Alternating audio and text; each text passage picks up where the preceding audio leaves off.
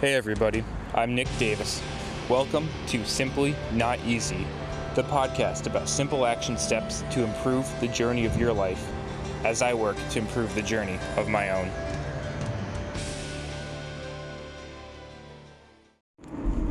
Hey, what's going on everybody?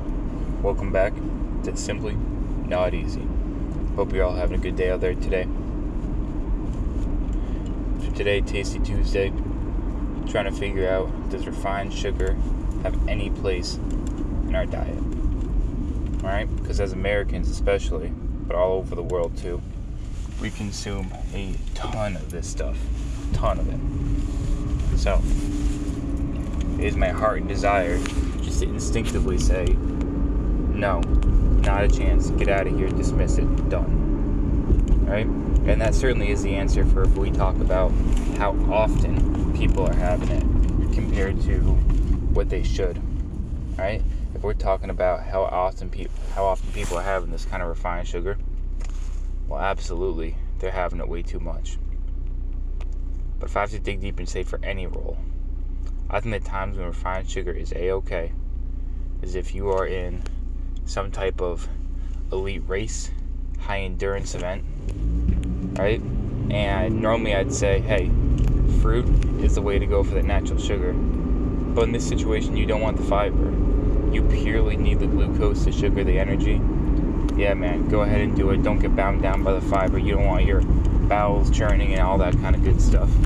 You just want, hey, I got my sugar, I got my craving. That's all I need to get the energy for this event. And that doesn't mean go chug a soda before, right? That means, hey, it's literally during it, you've already an hour or more in, you need some energy, and it's a little bit at a time to match the output.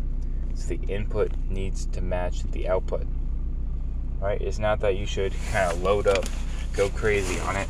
It's a little bit now and then to match what the sugar actually does for our system. Not to overload it so much our body goes into recovery mode and inhibits part of performance. Counterproductive.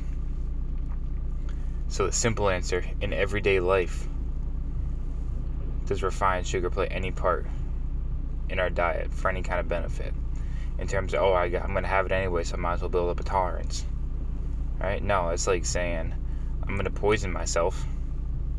Let me build up a tolerance for that. And some people would say, oh, yeah, but if I want to poison myself and somebody else is a prank, blah, blah, blah, maybe I want to be less susceptible to go into a diabetic coma or something, because I'm a little more used to it, I can regulate it, I can control it, and it's still kind of bullshit. Right? So I'm guilty of it too, right? During, all of my granola bar for a snack or whatever, it's got a bunch of refined sugar in there as well. Trying to minimize it, of course.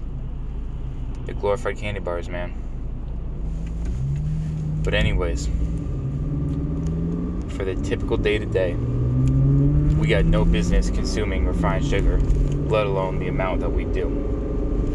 And when we do have it, right, the situations are athletic events for during, or for a very small amount for recovery after, or let's say we're sick, flu, whatever, right? Malnourished like crazy, our body can only handle so much. So we have literally a couple grams of it.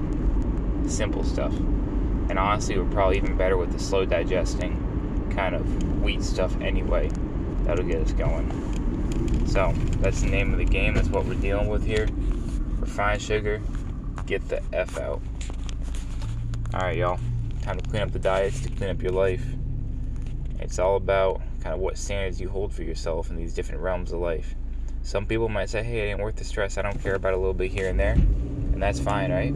You're choosing other priorities for yourself. But at least you're being intentional. Alright, everybody. Simply not easy. No more sugarcoating this nonsense.